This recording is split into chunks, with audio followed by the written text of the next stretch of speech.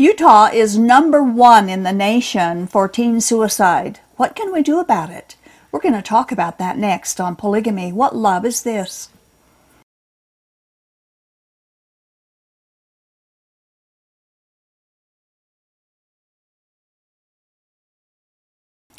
I have a quote from the utah.gov website, which in part says this, and I quote, "Suicide is a major public health problem in Utah.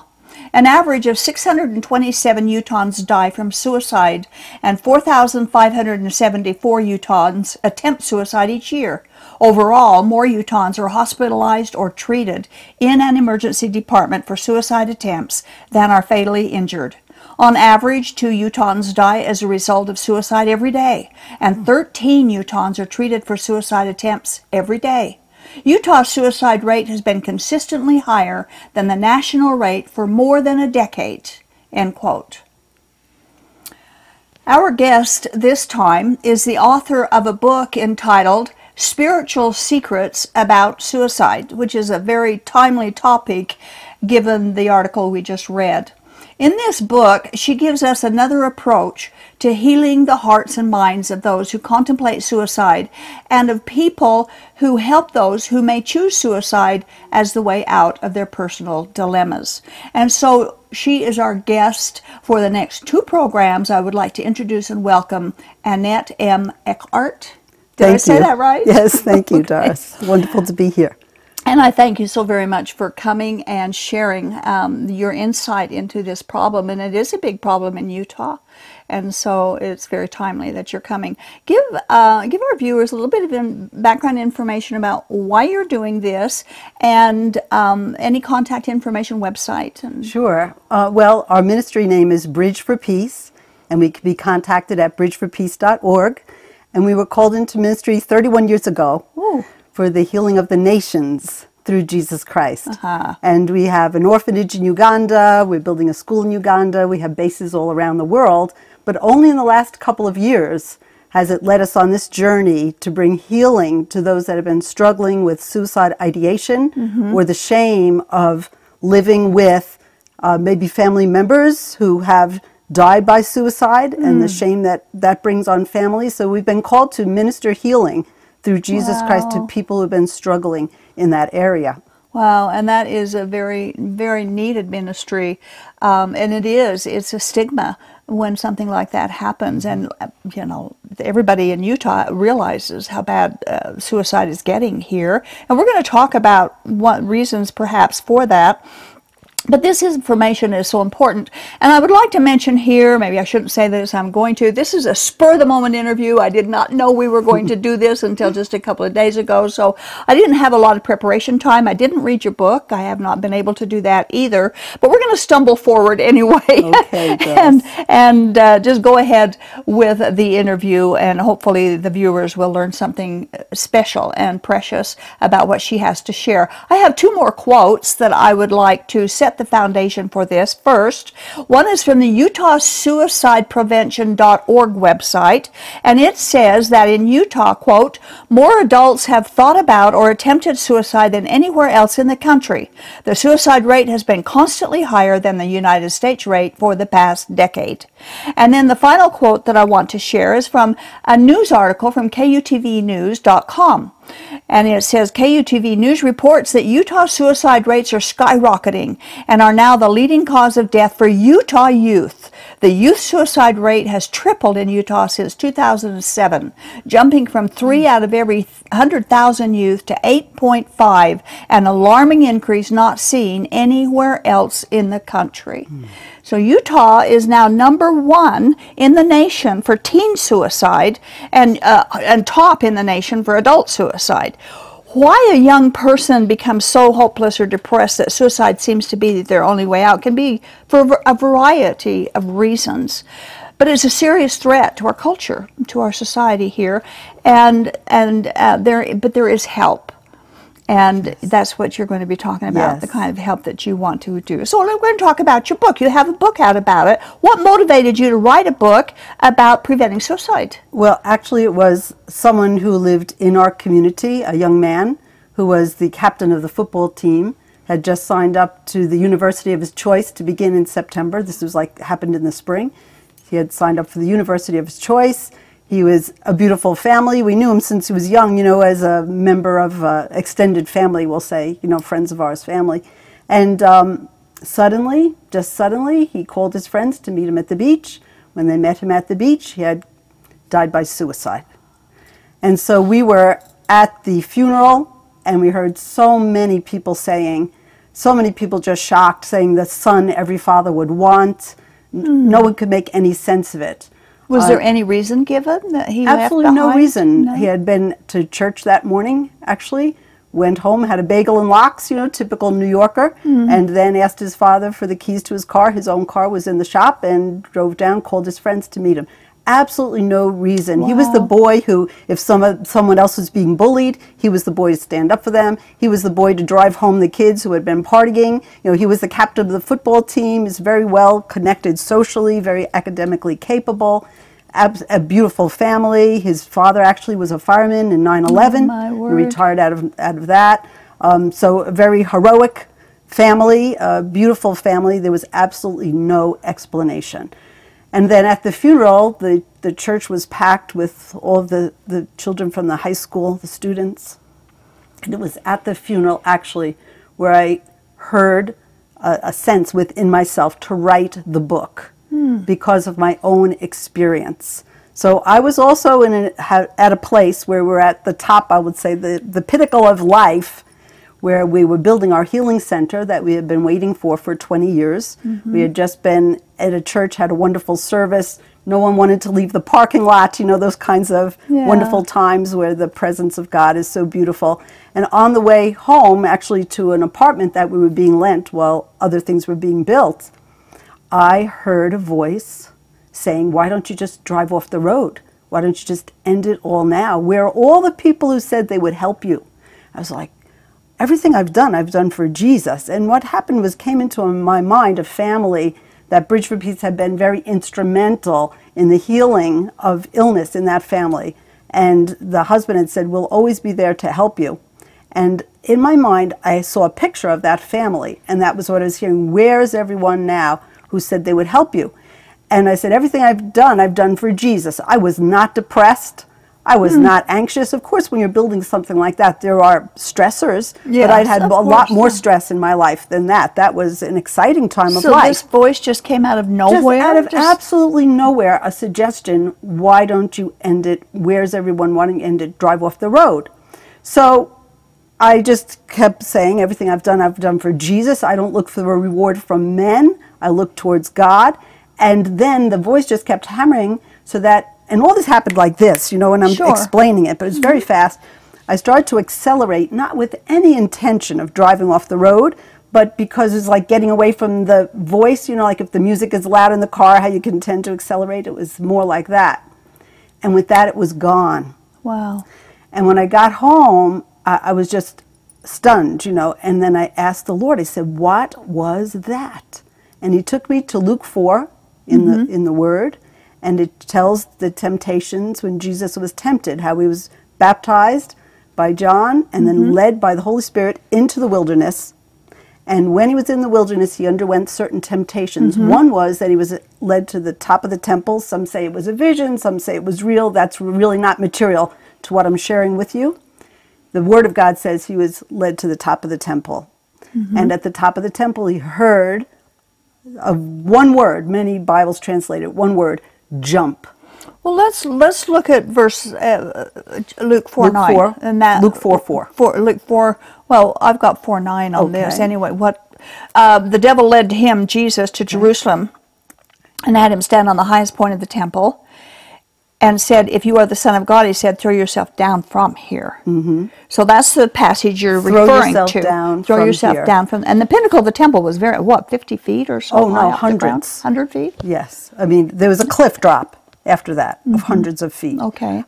Some translations simply say, not throw yourself down from here, they simply say jump. So if Jesus would have jumped from the top of the temple and a cliff drop of hundreds of feet, what would the coroner's report have said?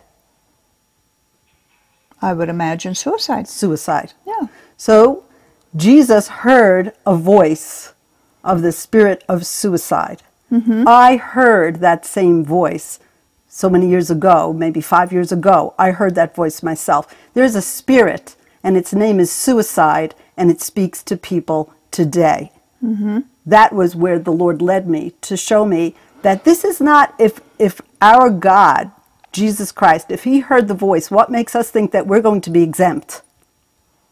If he heard it, perfect, not depressed, right? He wasn't depressed, he wasn't anxious.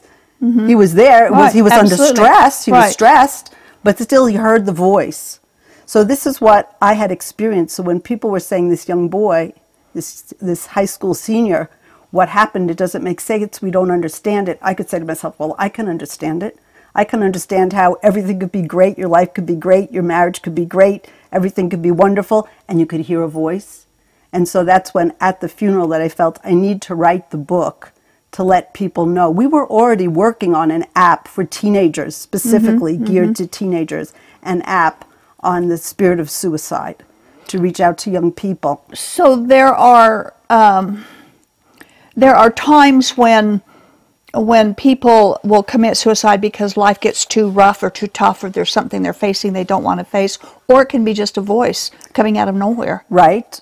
Or a voice could capitalize on the times. On the tough time they're having. I've heard those stories also.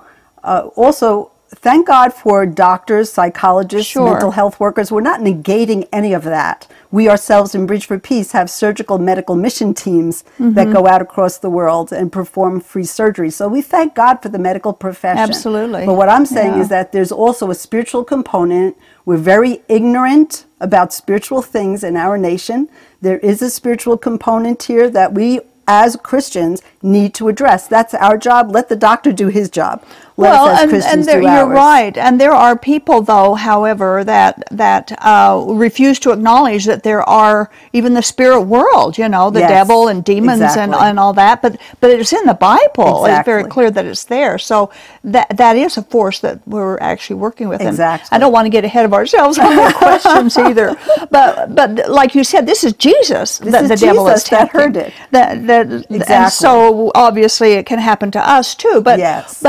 So what does the devil and his forces want to do to humans? They want to destroy us. He came to steal, to kill, and to destroy. That's what Jesus said. Satan came to steal, to kill, and to destroy. And that's his agenda. And he does it many different ways. In many different ways. One of those ways. Exactly. Yes. So you wrote the book after I wrote the book after this young man died. That's when I was really moved to write the book. Yeah. Yes. So had you been ministering to people before that regarding suicide? Yes, because what happened was after I had that experience, I was in a church. I was sitting in the front pew waiting to come and speak. And as they called me forward to speak, I heard the Lord say to me, tell the story. Okay. Tell the story of what just happened to you. Well, my first thought was like, well, I can't do that. What are they going to think about me? But I thank God, who's trained me so carefully, that whenever you hear, keep it in the dark, don't tell anyone that, it's a red flag. That's a red flag. Absolutely, So I agree with that. I knew that when I was hearing, don't tell anybody, keep that in the dark, what are people going to think of you, all of that I was going to tell the story and tell the story and tell the story. Yeah. So that's what happened. I got up and I told the story. And after that, so many people came for healing prayer who had heard the voice. People that were afraid, people that thought, maybe they're losing their minds, people that thought many different things. And they were able to come to me and say, I've heard that voice too. Wow. I can't tell anybody. Yeah. And then I was able to minister to them and say, this is why we need to educate people. Because if Jesus Christ heard it, we can hear it. We need to be prepared. If I know someone has heard the voice, if someone listening today was to hear the voice, just to be prepared that you can also hear a voice say, oh, take that nice lipstick off the counter. Oh, cheat on your income tax. Oh, we hear the voice suggesting many things. The temptation. The same thing, yes. You can hear the same suggestion. Oh, you're having a rough time with your family. Just check out. It would be better if you just left. I mean, it's just the same temptation as any other kind of temptation. No, and again, Jesus was tempted, and Jesus, of course, being who he was, is much greater than we are, yet he was tempted with Exactly. this. How did he handle this temptation? Exactly. Well, which is very important. Right. I think is probably the key or the cornerstone of your ministry. Yes, yes. And one of the very important ways that he handled it was, as you know, Doris, when he was led out into the wilderness by the Holy Spirit, who was out there with him? Peter? John? Were any of them out there with him? No. No, he was alone. How then did the story get into the Gospels? Well, obviously he told it. He told the story. So I can imagine him sitting around a campfire with them at night saying, hey guys, did I ever tell you that night when Satan took me to the top of the temple? And he must have told it again and again, because there's so many things that Jesus did that never made the Gospels, but that made it. That did. Because Jesus wanted it there for us today to know that he was not ashamed that he heard a voice. He told all his guys, I heard it, and the Holy Spirit inspired that it would be written down in the scriptures.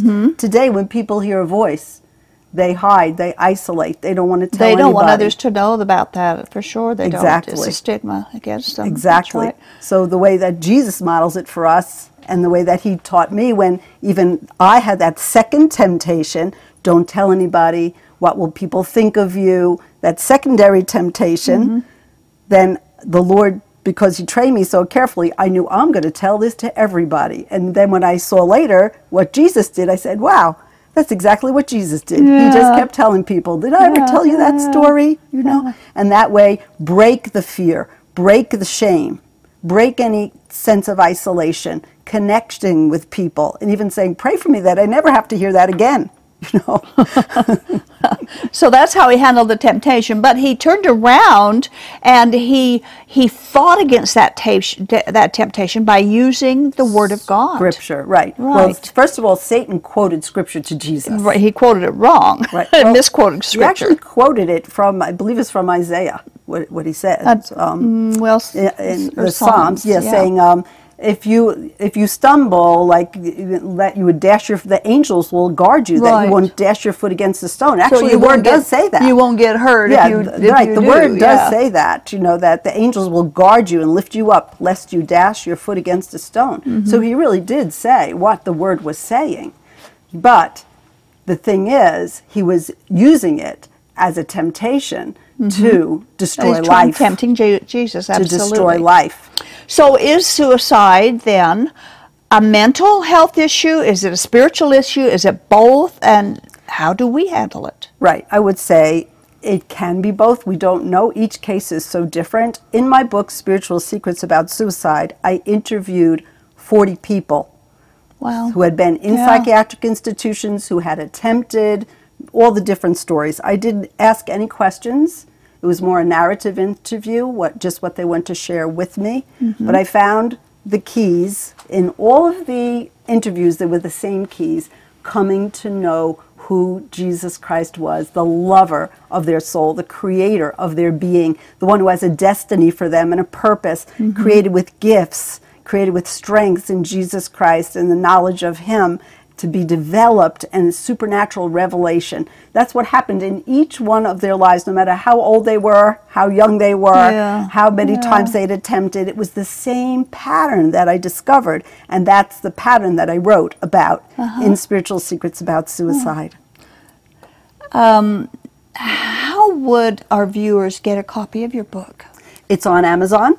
Spiritual Secrets About Suicide on Amazon, or at our own website, bridgeforpeace.org. But also, Doris, we have a free first chapter download, bridgeforpeace.org, and you can download it, the free first chapter. And we do have even these cards, which we give out, which you can access on the internet. So let's say you meet someone, you're suspicious that there's a lot going on here, but they're not sharing that. And you can say, oh, a friend of mine wrote a book that you might be interested in. Once you hand them the card, it opens up another level of sharing, which is what we want to do. That's a great Start idea. people sharing. But it's not for people who are suicidal alone. It's really a book about Jesus Christ. It's a book about the healing power of God. Yeah. It's for people with anxiety, depression, or just having trouble coping in life or have someone they know who struggles with depression. And he works through all of that. Yes, we want to go out especially. And as you can see the cover with young girls on the cover, the two young girls, the two teenage girls, one suffered with depression since she was 15 years of age. It's done by antidepressants. So we're reaching out specifically for those struggling with suicide. We want them to know we love you, and we're reaching out for you, and there's answers for you, there's hope for you in Jesus Christ. But the book is about a lot more than that. Certainly. Now, the people that I work with are generally from a religious background, either a polygamy background or a LDS church background. Mormonism is what I call it anyway. But they have been burned so badly by false religion, and they've been threatened by an angry church leader or an angrier God, and unforgiveness that they believe that God is not forgiving or hasn't forgiven them is part of their shame and their guilt, and they don't want to hear anything about spiritual matters because they have been burned so badly in this religion, and they don't want to hear about the Bible or Jesus or so on. Now, your answer to this involves a spiritual approach, so they don't want that. How would you? I mean, handing that card out is a beautiful idea. I really like that because that could get them maybe interested in a God that would help them. How would you suggest that we would talk to people that don't want God, and yet we're suggesting it's God who heals them? Right. Well, I think first of all, it's the recognition that we are spirit, soul, and body. We are. You are. I am. Absolutely. All of us on the planet. We are spirit, soul, and body. So maybe in the soul has been wounded. Yes. The soul has been injured. The heart has been hardened. There's unforgiveness in the heart. It's hardened. All these are soul issues, but we're also spirit. And the spirit sparks to the truth of the love of Jesus Christ. That's truth. And all of our spirits want to come home. All of our spirits want Jesus. I think that's a big part of it. When they leave, they don't believe that there is a loving God or love that. Right, and belief comes through the intellect. So in the soul is will and intellect. That's all part of our soul.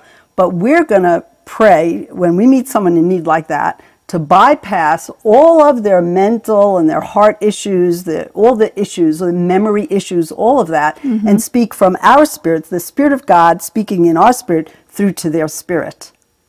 So I'm not going to reason with you. I'm just going to love you in the name of Jesus, and that I'm going to pray that the Spirit of God will speak through me to your spirit, because your spirit is not the place that holds unforgiveness. Your spirit is not the place that rejects God. Your spirit never will reject God. Right. So I will pray to speak through the Holy Spirit to your spirit, that your spirit could receive what your heart and your mind cannot at this point. Okay. Have you ministered to women or youth or whomever who have been burned by religion? Well, people that we minister to, if you say on the street kind of idea that way, I mean, we don't necessarily know what their past is that way, but we know that they're not interested in religion. Yeah. You know, to me, religion is a way to reach God. Jesus came to reach me. Right, right. So religion is a way that, how do I get good enough to find God? That's what religion does. And I think that's one of the dilemmas of this culture, is that they're never good enough to reach God. Yeah, that's what religion tells us. But Jesus Christ and His Word tells us that He loves us, that we're acceptable, that He longs for us, that there's a completion that we bring to His heart. We ourselves as just little nothings bring a completion to His heart. So that's what I want to say, spirit. You know, you have to worship spirit to spirit. You know, it's not about religion and rules and all of that. I mean, I don't need a rule that tells me I need to love my husband. I don't need a rule that tells me I need to spend time with my husband. I want to spend time with him. So I believe our spirits, everyone in our spirit, we want to spend time with our Creator, with the one that loves us. That's built into us. And that, to me, it's love is the way that we love the world in the name of Jesus. We go all over the world. We've been to, I think, 30 some odd countries now, telling people about Jesus, and we love people. That's the heart of God operating through us. And that's the heart of God. Jesus loved the world. Right. So we're not talking to anyone about religion. I'm not saying join a religion, leave a religion. I'm not talking about religion. Yes. I'm talking about you need healing. You need the you need relationship hope. with Jesus. You're hurting. Jesus Christ wants to heal you and deliver you out of these mental images, out of these tormenting memories. And that's the basis of someone turning, maybe, is to learn that there is hope. There's hope. Because their suicide is hopelessness. Exactly. But when they learn there is hope, There there'll hope. be the change. And Yes. Jesus is our hope. Yes, and We'll hope return starts that. here in Jesus Christ. Right. Now, we're getting towards the end of this one, but I want to ask one more question before. Are there any warning signs of suicide? Are there always warning signs, I No. should say? And when there are some, what would they be? Well, I would say isolation. Isolation would be a very big sign. I think that's why Jesus told everyone what happened to him. You know, he didn't isolate. He wasn't ashamed. When there's isolation, you want to be able to draw people, connect with people, draw people, show an interest in people, listen to people's stories, have time for people. And I'm not talking about text messaging. Right. Not talking about Facebook. Let's get personal here. Not talking about an email. Right. I'm talking about exactly. Let's get personal. Let's sit down. Let's talk. And then, like I said, an easy way is say, wow, my friend just wrote this book, or I heard of this book. You know, to offer that. Some people will see the cover of the book and they'll gasp. Mm-hmm. That's a real sign. I say to people, if you're afraid of this book, you need this book. You know, you actually see the physical drawing back. Then you know that person's in need of ministry. Well, we all need the love of God. We do. Yes. I myself did not know the love of God until after many, many years after I had left the polygamy group, because I was taught of an angry God. And of course there's that shame and guilt, and I believe that that's pretty strong in this culture. And we'll talk more about that as we get into part 2 of this, because I think that's one reason Utah has such a high suicide rate. But so suicide does not always have signs, but if they do, it's isolation as part of the sign. Or couldn't it be just an attention getter, though? Do people kind of shrug it off and say, well, he's just trying to get attention? Well, it could be an attention getter, but if I'm hurting so deeply from lack of attention, again, isolation, Yes. that I need to get your attention by threatening something like that, then there's more a real need. Yeah, there's a deep real need there. Exactly. There's a Yeah. real need for connectivity there. Okay. Well, we are out of time for this one, but we're going to go to part 2. Thank you, And Beth. we're going to talk some more about her approach to helping people who are thinking of suicide or families who have dealt with it. And so we want you to come back next time when we do part 2 of this interview. Thank you for watching.